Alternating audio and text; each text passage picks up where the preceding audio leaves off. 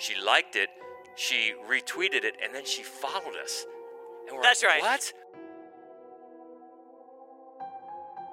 It was such an unnerving film for me to watch the first time I saw it. And I do think that it stands up. First, if you ever wanted to make a list of, worst psychiatrists in horror movies, this one definitely deserves a spot That's on a the good list. yeah. Welcome back to Gateway Film Center, High Street, Columbus, Ohio, for the latest Fright Club Live. We appreciate you coming out tonight, and we are going to talk about Housewives in horror and show a great movie that I don't know how many people here have already seen Swallow. A couple, Okay. maybe half. About so that's 50-50. good. Yeah, Yeah. about 50-50.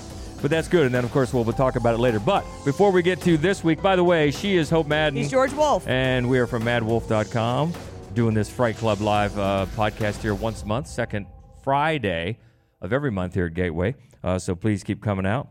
And last time was our in-studio edition of Fright Club, and we had a great special guest on. The director of Slapface, filmmaker Jeremiah Kipp, joined us, and he was a delight. He really was a delight, and we talked about brothers in horror movies, which is really, really fun because we got to talk about a lot of just some of my very favorite movies, and he had so much knowledge, and he was just such a lovely person. If you haven't had a chance to see Slapface, it's on Shudder, among other things, but you should definitely check it out. It's a great movie. Yeah, and he let us know that he's working on a new one right now called Boo Hag. It should be out, later? Well, I think they were doing color correction, so Yeah. he probably doesn't have a date yet.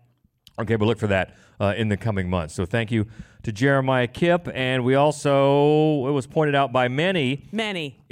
Many. We get it. We forgot From Dusk Till Dawn. Yeah. Our apologies. A lot of people were actually, you know who they were maddest at? George. Because they thought, surely you haven't forgotten that movie, but he totally forgot there were brothers in it. He has no recollection now of there being brothers in that movie. There's one scene in that movie that for some reason gets my attention That's right. more than any other That's scene. right. He That's calls what it I call a fucking fucking show. That's right. Yeah, so we apologize. Once in a while, one slips through the cracks. Yeah. And that was one, From Dusk Till Dawn. But yeah, thanks for the comments on that. So now we look ahead to tonight. It's Housewives in horror, and that opens up a lot of possibilities. It does. Hopefully we won't forget any obvious ones. Right. But since we got a top five, including the one obviously we're going to show tonight, a few just bubbling right under that Right. could have made it but didn't. So what do we got? So first of all, it was very close to being Trophy Wives, but I liked Housewives. There was one in particular that I wanted to include that was definitely not a Trophy Wife. So that was one of the reasons that it didn't. And then there were a lot of movies that are like thrillers, but maybe not horror films, including the one we're going to watch including today, this one, yeah. That I would include Safe, which is a great, very unnerving movie with Julianne Moore by Todd Haynes. Yeah. Eyes Wide Shut. Not everybody. I think the whole problem in Eyes Wide Shut is that Nicole Kidman's character doesn't have a job. If she had a job, if she had something to occupy her time and her mind, none of that would have happened. That's my particular thought. Mother, that's an alarming film. It is. Yeah. Very polarizing Very. as well. I think we both liked it, but it's open to so many different interpretations, and I know there's a camp that just hates it. Yeah. Hates it. Enjoyed is the wrong word. It made me so uncomfortable. Yeah. You know, I kept going, she's telling you not to sit on the table. Just don't sit on that goddamn table. That's true. It's so unnerving. But it's also the film that brought together the two broods. Yes. You got the Gleasons You did. and the Skarsgårds right. together. It's crazy. Yeah. And then the other one that is Season of the Witch, which even though it's George Romero, it's absolutely not a horror film. So that was one. And then there's one horror film, clearly a horror film. And I suppose, technically speaking, because she doesn't have a job. Anyway, Rosemary's Baby. I didn't include Rosemary's Baby because she doesn't strike me as a housewife. And I know that maybe she ought to, but she just doesn't. So anyway, obviously, it's a brilliant film. And we talk about it all the time. Well, yeah, and that's another reason to maybe let it alone this time and talk about something else, because I know there's at least a couple of these that we haven't talked about before. Yay. Which will be good. It's including, I think, number 5. I don't think that we've talked about before. By your girlfriend. And this is a good one. Do you want to start right in, or anything else to talk about before we before we Let's dive jump in. Okay. Let's jump in and not watch trailers. It's very cinematic. That's a joke just for the house here. We're having some technical difficulties That's right. that we're going to fix in the podcast version. It'll be just fine. But we'll start with number 5 on our list of housewives in horror. This is from 2021. Anne, married to a small-town minister, feels her life has been shrinking over the past 30 years. Encountering the master brings her a new sense of power and an appetite to live bolder. However, the change comes with a heavy body count. This is Jacob's wife. That's odd. You've got new teeth coming in. What? Ann. Oh, good, you're home. Get changed. I'd like to go out. 40 years I've known this woman. Every day the same. Now, I don't know who I'm coming home to. How much of that could I get? You want the blood? I feel more alive than I have in years. Hey, Mrs. Fetter, you all right? Mrs. Fetter?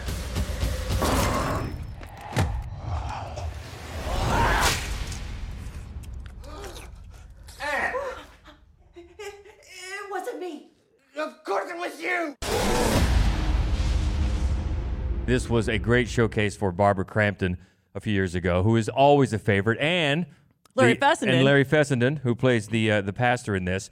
And this is extra special for us because not only when we wrote our review and published it, Barbara Crampton, not only she liked it, she retweeted it, and then she followed us.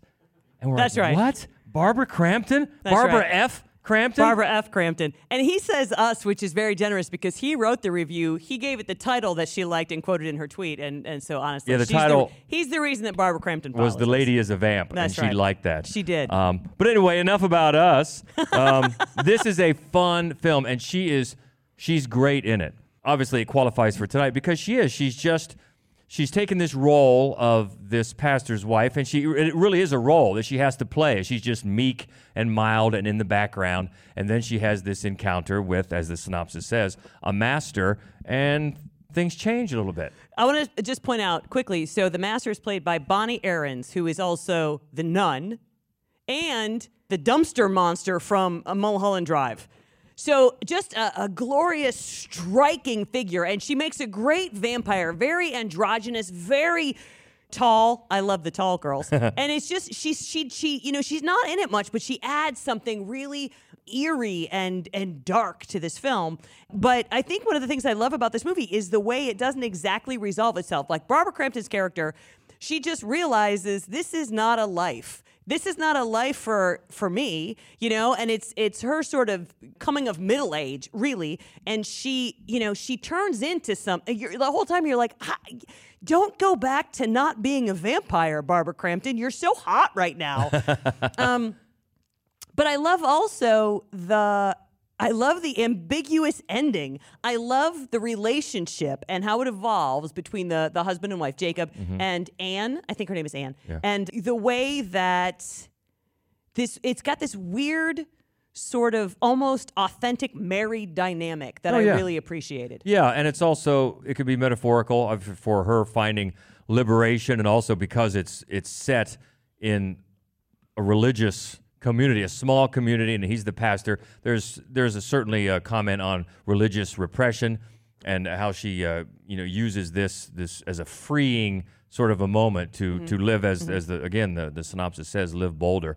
But she's also a producer. Barbara Crampton is a producer on this, and apparently spent years trying to get it made.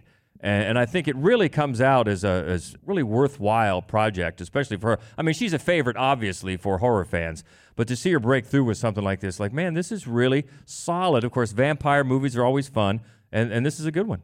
Yeah, and it's directed by Travis Stevens, who had, previous to this, he made Girl on Third Floor, and then after this, he made A Wounded Fawn, which was super weird, but really, really good. And I sort of like the trajectory of his career. I like the way he handles a film. So this is, if you didn't see Jacob's Wife, it's very fun. And the county where their small town is in is Kinski County, as in Klaus Kinski. Ah, nice. Vampire, Easter eggs there. And, fun fact, it was filmed in the same house as My Dog Skip. I would not have from 2000. remembered that, having missed that Kevin Bacon classic. So that is a favorite of ours from 2021, number 5. Housewives in Horror, Jacob's Wife. Check it out if you haven't. Moving up to number 4, this is a classic from 1975. Joanna has come to the quaint little town of Stepford, Connecticut, with her family, but soon discovers there lies a sinister truth in the all-too-perfect behavior of the female residents, the original, the Stepford Wives. I think that's what's going on in Stepford. I think there's something in the water that turns us into housefrows, drones, whatever you want to call it. I don't know what they do exactly. They draw our pictures and they tape our voices. And the women all look neat and pretty.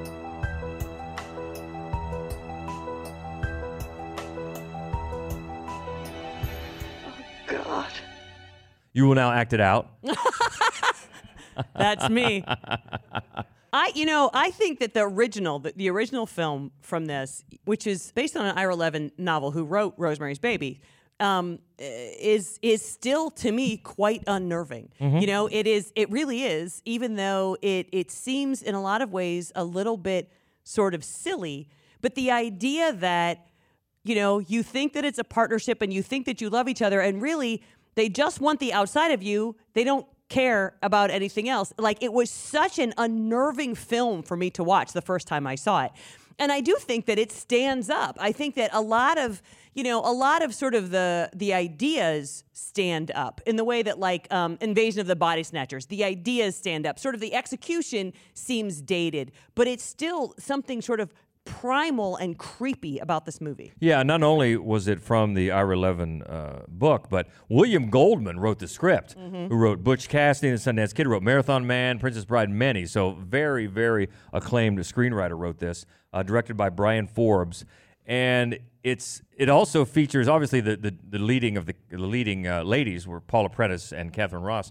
But Tina Louise. Eagle Eyes in the cast. You've got Tina Louise. Yeah. You've also got Franklin Cover, who fans of the Jeffersons will remember as the neighbor. Okay. The neighbors across the hall. And this was the first screen appearance of Dee Wallace. Wow. Dee Wallace plays Tina Louise's maid. Okay. Named Nettie. So this is her screen debut. Wow. Yeah, in the Stepford Wives. And there was a lot of, at the time it caused a lot of tongues wagging for, there was a feminist demonstration against it, decrying it as being sexist. And I think, but I think at the time with the mid '70s and all the headlines about women's lib and everything, people were taking it in ways that it wasn't intended and maybe missing a message. Well, the message was generated by a man and then rewritten by a man and then directed by a man. So as much as I'm sure that they had the right goals, there's a reason that it didn't come off as maybe entirely authentic. Although I really do. I think that they get a lot right. And one of the things that I've always found fascinating about this movie is the Tina Louise character, because she is a trophy wife. That's what she is, and that's not good enough, right? He needs to hollow her out and make her into a robot. That's saying something. Yeah. I mean, you married Ginger from Gilligan's Island. Right. Oh, yeah, it was crazy to me. But it's a very creepy film. It is creepy. Not the remake. I actually missed one. It's also the film debut of Mary Stuart Masterson. Wow. She plays Catherine Ross's daughter. Right. Yeah, and then and her own father, Peter Masterson, played the husband. Oh. So that's how she got that part, obviously. But yeah, it is very creepy, and I think when Get Out came out, a lot of people rightly saw... Oh, for sure. Absolutely. Saw some parallels between that. And, of course, there were a lot of different homages in Get Out. Oh, tons. But you could definitely see the Stepford Wives in there. Absolutely. Because it is creepy. There's also there's some moments have a dark comedic nature about them. Oh, yeah. But, yeah, it's creepy. And any sort of those body snatchery movies.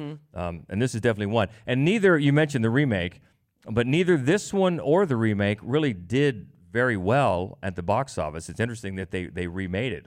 Well, Stepford Wives became a cult classic. I mean, the term just kind of moved into our lexicon. That is true. And it's not like anybody doesn't know what that means when you say Stepford Wives. So clearly it made its mark. And at one point, as I mentioned, this was directed by Brian Forbes, but Brian De Palma was attached to this. then it would not have been feminist in any conceivable way. But when screenwriter William Goldman got wind of this, he threatened to quit because he did not like De Palma at all. So that's the story. As the story goes, that's how that ended up with Brian Forbes at the director's chair for The Stepford Wives, the original from 1975. Definitely the preferred version. And I had forgotten. We looked up earlier.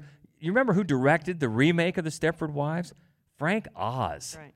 Kermit the Frog. Frank Oz directed that remake. I had totally forgotten that. But yeah, the original from 1975 is number 4 on our list of Housewives and horror. Moving it up to number 3. Oh, this is what we have talked about this one, haven't we? Yes. Aunt May's famous homemade dumplings provide amazing age-defying qualities popular with middle-aged women. But her latest customer, a fading actress, is determined to find out what the secret ingredient is. From 2004, it's dumplings.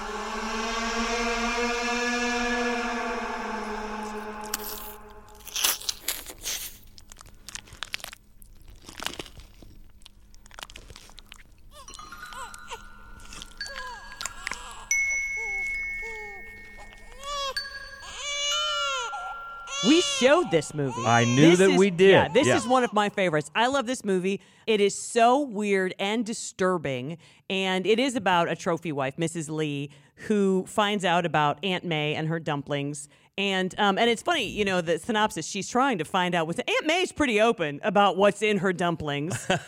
And it's so well made. This movie is so... the sound design is so startling. Oh, that's true. I forgot about unnerving. Yeah. And Aunt May, who is played by Bai Ling, who's been in 500 million movies. She's in like 60 movies a year. She's never been better than she is in this movie. She's so good in this film. And I think that it does... it says a lot. There's a lot of sort of socio-political messages in the film because of where it was made and when it was made that would just fly right over an American audience's head. But Fruit Chan is the writer-director, and it was originally a short in the Three Extremes. Three Extremes, which is one of my favorite anthologies of all time. Every single one of those movies is great. And we've mentioned before, we're not the biggest fans of anthologies. No, but that Three Extremes is definitely a good one. And the short was part of that, yeah. Yes, and this was the only one of those 3 shorts that became a feature film. And a lot of times a film can't really make that leap very well. When you watch the feature, you're like, that's a lot of padding. Nope, not at all. I mean, it's just really uncomfortable. It's so uncomfortable. It's so hard for me to watch the film and believe that a man directed it. Now, a woman wrote it, which makes a lot more sense. It has insights about physically what makes a woman uncomfortable that a dude would be like, what, does that hurt? Yes, a great deal, actually. So, and I just think the performances are amazing. It's one of those, going back to the short, it's one of those where you get the feeling that they had the feature already worked out before. It's all the same cast, so you're probably right. Yeah, because so many times you're right. So many times when a short gets expanded, it's filler. Yeah. How are we going to get to 90 minutes or even 80, 85 minutes? But this does not feel that way at all. So I think the short might have almost been like a proof of concept sort of thing. Right. So if by chance you miss, because this was one of the ones we did in our first couple of years, because it's really one of my very favorites. If you've not seen Dumplings, do yourself a favor and look it up. That is from 2004. Number 3 on our list of Housewives and horror. So we'll go up to number 2, and this is the one we're going to see tonight. So we'll just talk a little bit, but we won't say much because at least about half, I think, the crowd has not seen it. From 2019. This is one we got to see at Nightmares Film Festival. Yep. Here at Gateway a few years ago. It was one of the premieres, which was great. Hunter, a newly pregnant housewife, finds herself increasingly compelled to consume dangerous objects. And as her husband and his family tighten their control over her life, she must confront the dark secret behind her new obsession. It is Swallow. So what did you do for money before you met my son? Retail, mostly. A lucky break. I'm just real grateful. How does it make you feel when you swallow something? I just like the textures in my mouth. It made me feel in control. I just wanted to make you happy. You get back here with my kid! I did something unexpected today. Haley Bennett stars magnificently. She's glorious. She's absolutely magnificent in this movie, and she also produces it. And this is another one. I cannot get over the fact that a man wrote and directed this film.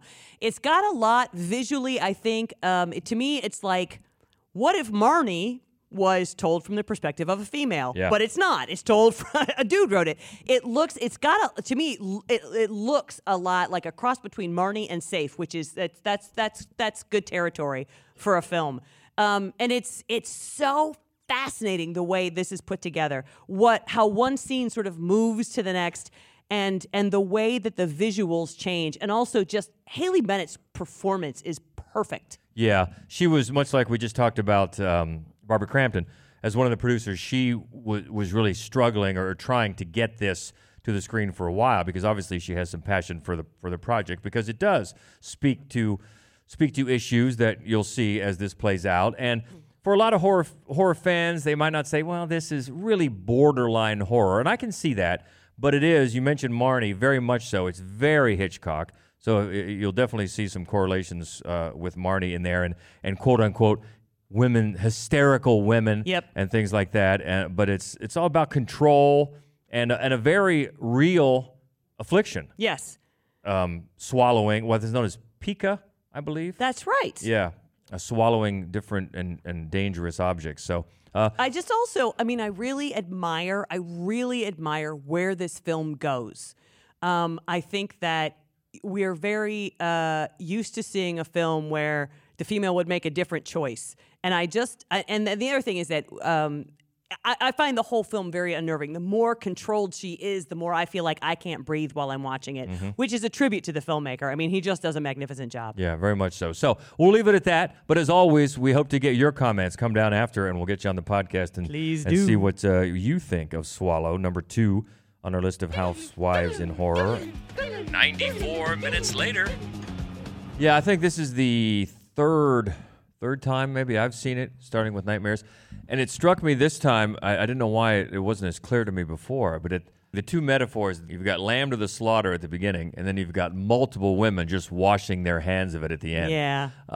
And also I like the touch, if you notice the font of the credits at the beginning is very wedding invitation. Yes, it is. Very proper. Yes, it is. Yeah.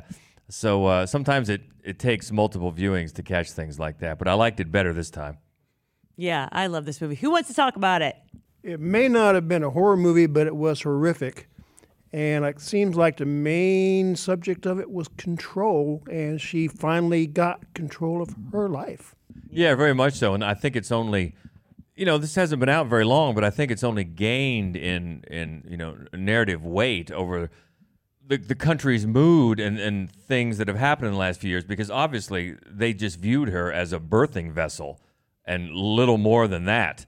And that came through clearer this time as well. And Haley Bennett, as we said, was great. But the supporting cast as well, all the other veteran character actors, the dad with David Paish and the mom, Elizabeth Marvel, we've seen in a bunch of things. And then her birth father, Dennis O'Hare, there at the end. Very good. And even, what's the guy's name that plays the husband? Austin Sowell, I think. You've seen him in a bunch of stuff. He played Billie Jean King's husband in the Bobby Riggs movie. So a much nicer husband. Yeah. Yeah. He put up with a lot more. He did. But just a solid ensemble, and just really, it's such a mood from the beginning, and just really, really effective in the way. And I think you make a good point. You made it earlier about the fact that it was written by a man and directed by a man. That's almost shocking. Yeah, it really is. Yeah, it really is. And I love that it was sort of her captor in the end who sided with her and helped her get out of that, because I liked him from the very first scene. And I remember the first time I saw it thinking oh, I'm so glad that I get to keep liking this guy. As you said to me, you whispered, he turned out to be a good guy. He did. One of the things that really stuck out to me was the sound design in the movie. Just hearing all the objects as she places them in her mouth, and hearing the gulping as she swallows it. It's just kind of makes my skin crawl just thinking about her swallowing the thumbtack. Yeah, it's really true. It starts with the ice at the dinner scene with her in-laws. That's the first time you really notice it. It is a beautifully created sound design. Absolutely agree with that. Yeah, and even the feeling that I agree with that too. And also the feeling that you get just from looking at the tray of objects that she lined up as prizes that she swallowed, and they got bigger and bigger. Like, good God. And just all it took was just a shot, and it wasn't heavy-handed in any way, but you were seeking out to look at these things she was swallowing. And yeah, it is horrific. It is such a beautifully shot film. Really is. It's just gorgeous. I love, when they move away from it, when she starts to like take steps toward controlling her life again, it becomes shakier. It becomes less sort of this, still life that they're filming, and becomes more like real life, messy. And it also, since we were talking about it earlier, it gave me a little bit of the Stepford Wives vibe. Absolutely, a little bit, the way they treated her, and how absolutely. the husband just turned on a dime from, oh yeah, I miss us, to just vicious and bring back my kid. Right. And as the phone was being hung up on, just turned on a dime. I mean, so first, if you ever wanted to make a list of, worst psychiatrists in horror movies, this one definitely deserves a spot on the list. That's a good list, yeah. I do love the way, though, that, the subtle infantilization of both him and her at the, because, early in the movie where we see her playing games and, rearranging little knickknacks and things in a way that seems really childlike, and I think it's supposed to set us up to kind of make us feel like she's very innocent and less of a person, and to dehumanize her. Meanwhile, as we go through the film, the husband becomes just more and more you see just what kind of child he is from the start of because of course nobody who has actually earned something is told you really earned it when you're the son of the head of the company. Right. But, and then just how he's constantly he gets what he wants. He doesn't get off during sex. He needs to have that. No matter what happened to her, she can't ruin his birthday. Right. Suddenly he just needs, everything is his and it's his to have. And, and it's just, I don't know. I think that obviously there's another social commentary in there about the rich, but it definitely shows just how they also treat the women in their lives just as even like you said, like birthing vessels, like toys, like objects to be had. And even down to the guy who wants a hug. That guy. I love that. It seems so random, and then I love when she hears him say it to somebody else. It's so great.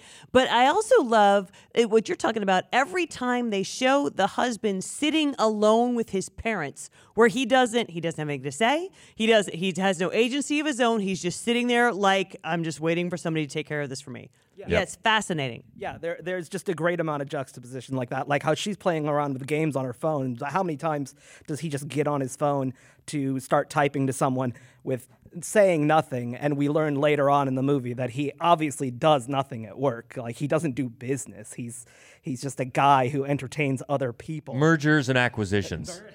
Yeah. And just with the guy that wants the hug, it's so meaningful to her because she's obviously starved for some sort of meaningful interaction with somebody. But then when you see him ask some other woman for it, it robs it of any meaning that it might have had for her earlier. And really, it's only her caretaker, the one who was the least human of her interactions, that gives her the one thing that that she actually needed. And that scene under the bed is really touching. I teared up a little bit during it. It's a really touchingly human moment that you see that she doesn't have. And it sounds like, even based on some of the stuff that she tells her psychiatrist, that she hasn't had a lot of through her entire life.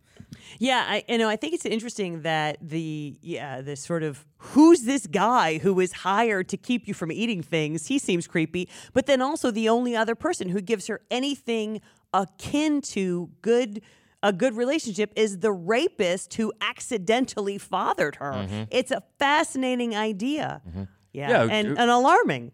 Yeah, who treats her as maybe an actual human person. First, as clearly a threat, which is what she is. Sure. And then, but it's her first opportunity to actually be the person in control of a situation. That's why she makes him say it. Yeah, for sure. Yeah. Yeah, all good stuff. And we'll go up to number one, and this is a very recent movie.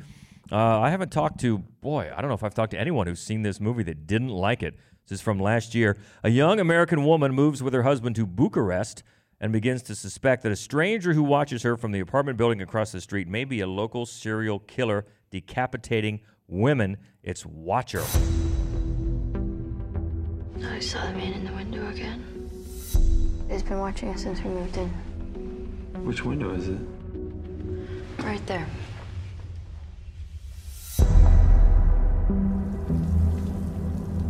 He's staring right at me. Don't worry. He probably has a little crush on you.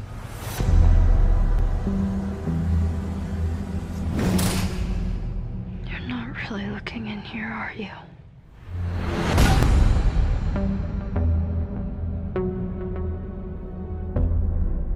Chloe Acuna. So this was clearly made by a woman because it's like every third De Palma movie you've ever seen, but made by a woman. And it's so well made. And she's just borderline. She's not exactly a housewife, but she's moved to a foreign country where she doesn't have a work visa, so she can't get a job. So she has nothing to do all day but sit around her apartment. And I love, love, love how subtly but thoroughly and well the movie upends all of your expectations because you absolutely have seen this movie before, just not from this perspective. So it's very nuanced and really, really good. And your friend Bern Gorman did a great job. Bern Gorman, the guy who's the watcher across the street. Just a face. You see his face, like, this guy is weird. Yeah. So of all the guys you don't want watching you from across the street, that guy. For sure. But it's really set up well just from the beginning, where obviously she's moving to Bucharest, so she's already an outsider.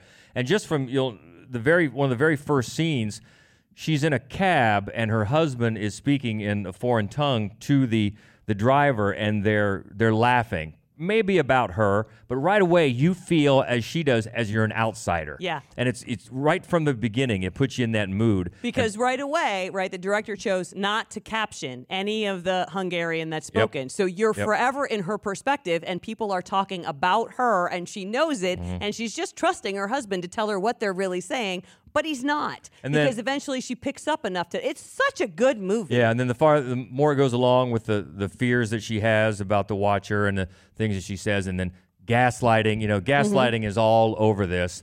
And then it leads to such a satisfying conclusion. Yeah. I was actually surprised at how far they went in the finale. But man, it's satisfying. Yeah, it is. And I think one of the things that and Maika Monroe, we haven't pushes mentioned. it over the cliff. Oh yeah, the lead is played by Maika Monroe from It Follows and a bunch of other stuff, and she's great as she always is. She's really, really good. She is really, really good. And this one, it's only a year old. So if you didn't catch it, please do. I've seen on social media, I think a lot of people are just now catching it that missed it. And like I said, I think everybody that I've seen come across it have really liked it. So and Chloe Acuna, she made the short from the VHS 94. She made with Hale Ratma. Do you remember that one? Easily the best one, but it was also shot in Columbus. Yeah. Clearly, it was shot in Columbus, which makes me love it even more. Yeah. I don't even know why it was. She's not from here. I have no idea why they shot it here, but it was clearly shot here. Yeah. Which is awesome. How do we know that? Because I fell that one time trying to get into the gates of hell over there in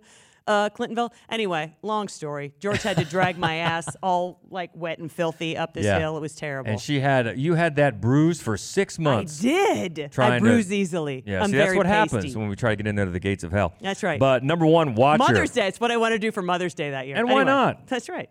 Solid from 2022, Watcher, number one on our list of Housewives in horror. And I know we're a little bit late getting started because of the technical problems that, for you podcast listeners, but real quick, didn't happen at all. No, that's right. Because we're going to fix them. Real quick. We want to tell you to come back next month. We're going to watch The Happiness of the Katakuris. So if you like Takashi Miike, and if not, why not? This is one of his 130 films. It is a musical. There's some claymation. There is a great deal of death, a lot of it. It is funny. It's about lovable losers, and therefore that will be our podcast topic, lovable losers. And if you have thoughts about individuals in horror films that you think is your favorite lovable loser, we invite you to tell us about it on the Fright Club Pod. What's the Facebook group? Just Fright Club Podcast on Facebook. Just join if you haven't already. Of course, you can always find us on the Fright Club Pod on Twitter. Right. And then, Takashi Miike, one of our favorites. And I think in the time it has taken us to mess with these technical problems, he has making 2 movies. Oh, yeah. I think you're right. The guy just cranks them out. And they just go, the extremes that he goes to, something as wild as Gozu, and then this musical take, it's a weird take on the sound of music.